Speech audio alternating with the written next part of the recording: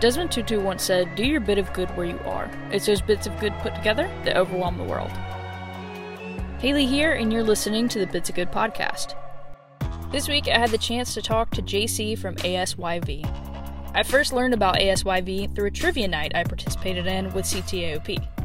Now, I know it sounds like I'm just throwing together letters of the alphabet here, but I'm going to let JC spell it out and educate us on the incredible work that ASYV does. My name is Jean-Claude Murikinfura. I am from Rwanda. I am the proud executive director of the Agahozo Shalom Youth Village. In short, we at Agahozo Shalom believe that every child deserves a family and a home where he or she can be safe. So we believe that Agahozo Shalom can serve as a model to heal traumatized society through caring for its children. In order to fully understand the purpose of ASYV, one must understand the history of the Tutsi people in Rwanda. 27 years ago, in 1994, we had a genocide in Rwanda that claimed the lives of over 1 million people, 1 million Tutsi. And after this genocide, Rwanda was seen as a failed state. It would have really gone into countries that would probably need assistance forever. But there was a generation of young people who fought and stopped the genocide. Not only did they stop the genocide, but they worked to build a country that is based on the national unity. Right after the genocide, life was extremely hard. But slowly, this country started to rebuild itself. And this is when an angel, Anne Heyman, heard about the genocide against the Tutsi.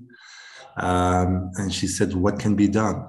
And in 2006, she came to Rwanda for the first time and looked at what everybody was doing, what international NGOs were doing, what the government was doing.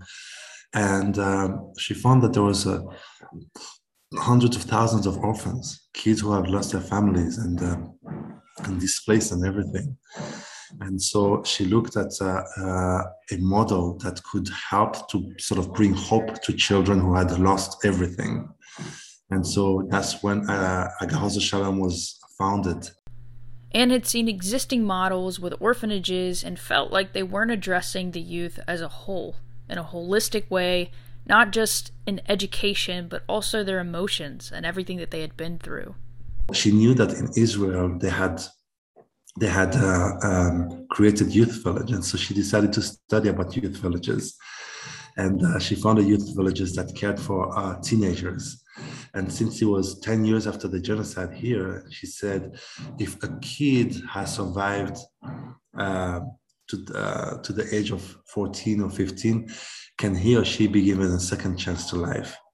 And that's how she adopted the model out of Israel. And she built this village in no time. In 2007, she laid the foundation stone after having bought a piece of land in the eastern part of the country.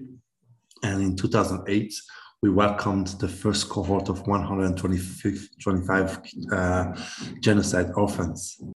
Now that we know the ABCs of ASYV, JC is going to take us through the 1, 2, 3s of their impact in the youth village. To date, we have welcomed more than 1,500 kids. We have 500 kids in our program. Over 60% are female because girls are more vulnerable than boys. And they all come from all 30 districts of the country. We have 1,000 who have graduated. A number of them are back working at Agahozo Shalom. But I want to say one of the things I'm most proud of is that more than 60% of our kids are helping somebody else. The spirit of healing and the spirit of learning to give back to the community, this is what our kids are doing today. And so they are making our country a much better place, a much safer place for the next generations to come. Much like a small child who never grew out of their why phase, one of my favorite questions to ask people is why? Why do you do what you do? I believe this question often gives insight into the place itself, but also into the person. Because ultimately, it's the people who make a place. And places like ASYV don't exist without people like JC. I come from a family, I think parents who had Agha Shalom existed in the 60s, they would have gone to Agha Shalom. Both of my parents were orphaned. Both of my parents were refugees. I was born in a foreign country. I was born, I would say, without a passport. Didn't have a right to a passport. I was a refugee for a long time because Rwandans who were of a certain category were not allowed, were disenfranchised, I would say. They were not allowed to have a country.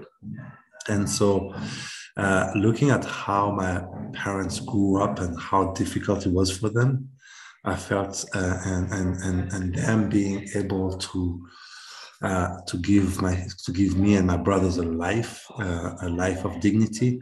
I felt that the only right thing to do in life was also to try to provide dignity to children in my own country. And that's what actually our mission says, through healing, education, and love. Agha Shalom empowers orphan and vulnerable youth, Rwandan youth, to build lives of dignity, to contribute to a better world. And that's what we are about, building lives of dignity. You went through those things, so when kids come through, you know what they're going through. Absolutely. And at times kids will challenge me. They'll say, like, you know what? You're not a survivor. You're not an orphan. What do you know about our own situation? Why do you want to help us? Why do you think you're the right person to help us? And I said, I absolutely can never feel in your shoes. I can never be, be in your situation. All I can do is probably empathize. But I know one thing that you and I have in common. What we have in common is you want to make your situation better. You want tomorrow to be better than today, and the next day to be better than tomorrow. And that's what I want for myself. I have your interest at heart, and I want to grow with you. And they're like, okay, not bad. Okay, I guess you fit. I'm like, okay, thank you for accepting me. It's that sort of the baseline need of just needing a safe space, needing a place where you can trust people, the stability, the security, the community. And it's the magic of it. At Agha Shalom, we recruit the most vulnerable kids. We recruit kids who come from refugee camps now. There were atrocities in Burundi over the past decades. And a lot of kids moved and families moved to Rwanda. We recruit them. We recruit kids from the streets who have lived on the streets here in Rwanda. And so the moment they find safety, they find shelter, they find food, and they find love, you could see them sort of mushroom. You can see them become like beautiful roses, and that's all you need. You just need to give them care and learn to listen. That's the thing. Learn to listen. Learn not to be judgmental. Learn to give them the ability to make mistakes and accept them in their mistakes. And they will test you. They will do a lot of things wrong, and you just have to accept them. And you just have to tell them, I will never give up on you. You just don't have to give up on yourself. We have mothers who, when they come to Agha Shalom, all we want is that we want to be sure that they treat them as they would treat their own children. And we are very, very adamant about that. Love is what is going to, when a kid is sick, they take them to the clinic. And I think one of the most endearing moments for me is that in this time of the pandemic, we have kids who are sick and they go to hospitals. And while going to hospitals, you take the risk of contracting COVID-19. But these mamas will go with them at the risk of their own lives, because they're in their 50s. Some of them have some preconditions. And they're like, you know what? I'm not going to give up on my kid. And when the kid sees that, you know, Anne Heyman once said to a kid, what can I do to repay? She said, don't pay me, don't thank me, pay it forward. And, you know, when the kids see that love is given to them, they pay it forward. It's automatic, you know, it's just automatic. And I think that's one of the things we believe that we can be a model that really works. You take somebody who's been abused emotionally. We take somebody a young woman who probably an abusive guardian could have wanted to probably put them up for prostitution or something. You bring them to the village and you show them love, you show them care. They come back and they show love. They show love, they build families. Same for boys who might have gone into some difficult situation and had to use drugs for coping mechanism. They come out of it. They go on to start businesses, go to tertiary education, start families of their own, really deeply care for their own children. And that's what I tell them. You know, I am that second generation of extreme vulnerability. So if my parents have made it, that means you are going to make it, because you are the first generation of extreme vulnerability. You know, from a day-to-day perspective, what does that look like? Well, we have an education program really that delivers an inclusive, I would say, secondary school education program that is really child-centered. So we want to be sure that we put our students at the center, and we start with what we call an enrichment year. So our enrichment year, because we know the schools they come from, and because we know that a number of our students, 60% of our students probably have a hard time having a meal a day. So we know that their grades are not going to be good. And we know that 60% of our students would not have completed high school if they had not come to Agahaz Shalom. So we have this year that we go back to the basics.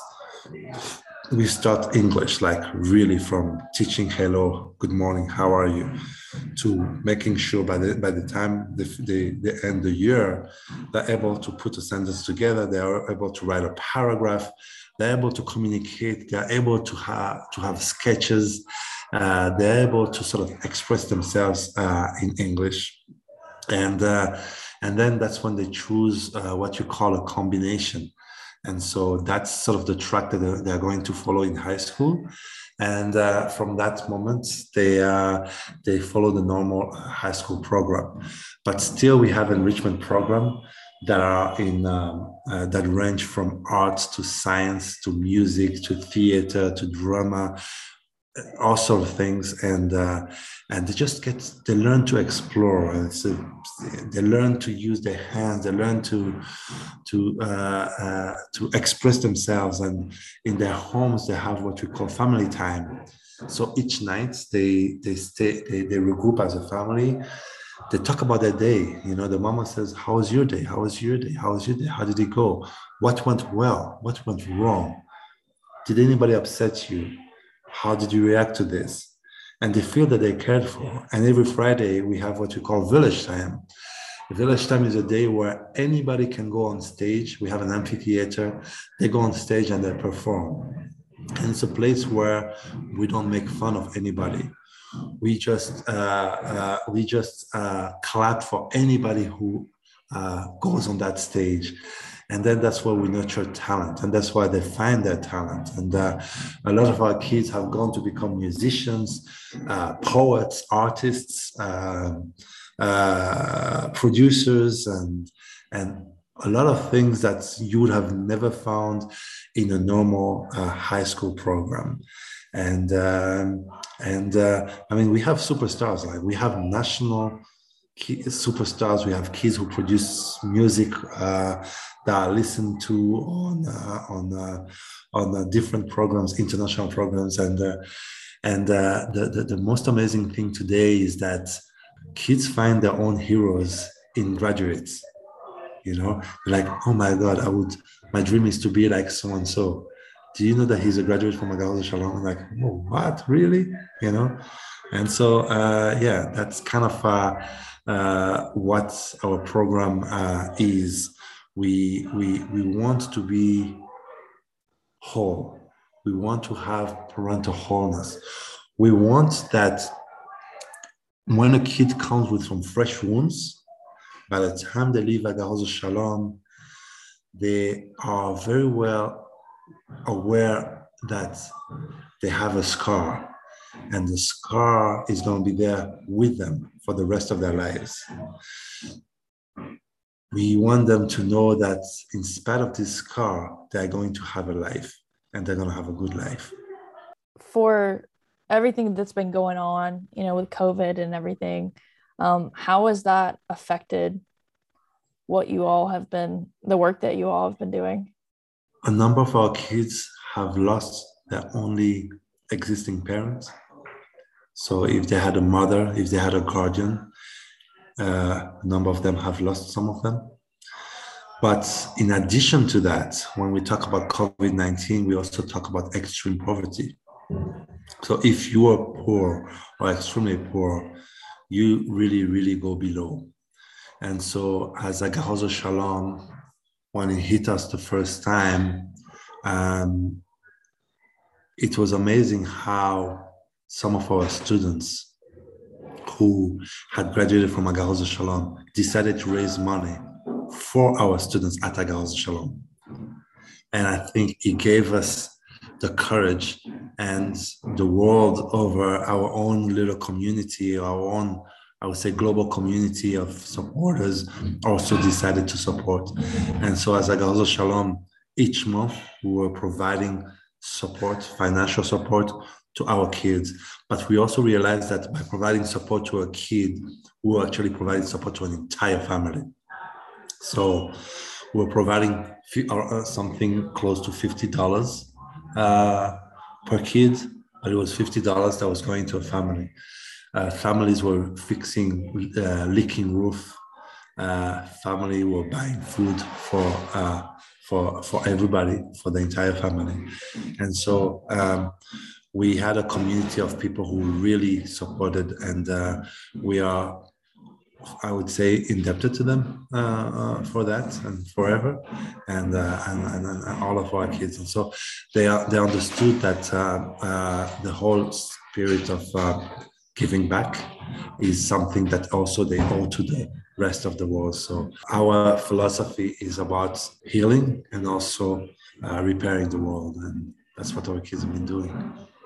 And so anyone listening to this, how can they do their bits of good alongside of you and the work you all are doing? How can people support you? Number one, I think if anybody could sort of go on our website, that's the first thing, to sort of really see what we were doing. Look at our YouTube page, look at what our kids are doing. Understand that this is a model that is worth replicating. It is a model that is worth supporting. I would love to invite anybody listening to this podcast to come and visit Rwanda. Come and visit the Agahaz Shalom Youth Village and really see how transformation really happens in real life, and you don't need millions of dollars to support. You just need to come and see and just contribute and support to how life transformation takes place. I think visit us, visit the work that we do, talk to our children. I'm happy to take any phone call from anybody. We just love visitors. And on top of that, there are opportunities as well, opportunities for young people to volunteer. There are lots of opportunities to support the village. And I would be extremely happy and humbled to speak to whoever would like to support in any way. I feel that once you come to visit the Agalza Shalom, you become an ambassador for life. We do not transform kids. They transform their own selves, but we just give them the platform for them to be able to transform themselves. As this episode comes to a close, JC is going to share one of these stories of transformation with us. I recently received a letter from one of our young boy who's an amazing guy and who is a great photographer.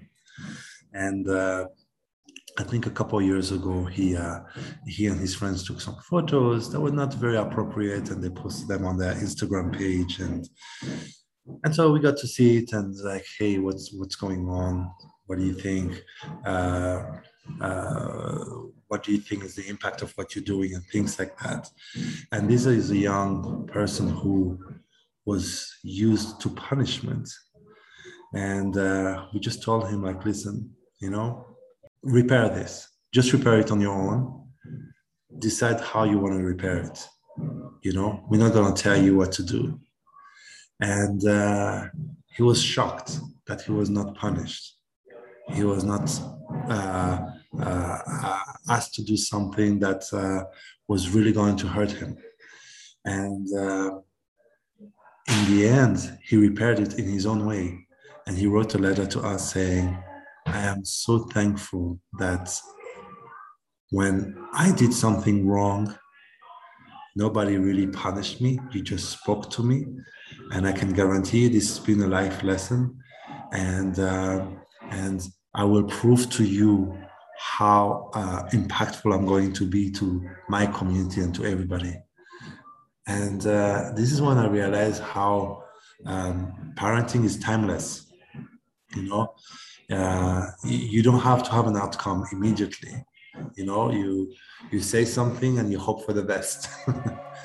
And but if anything, we are teaching them how to be problem solver. We are teaching them how to be critical thinkers. We are teaching them on how to be people of value, and that's what matters in the end. To learn more about ASYV, you can go to asyv.org. You can also go to aptivist.app/podcast and check out the episode guide there with all the information you need to get connected to ASYV and to help support their mission. As always, thanks for listening, and until next time.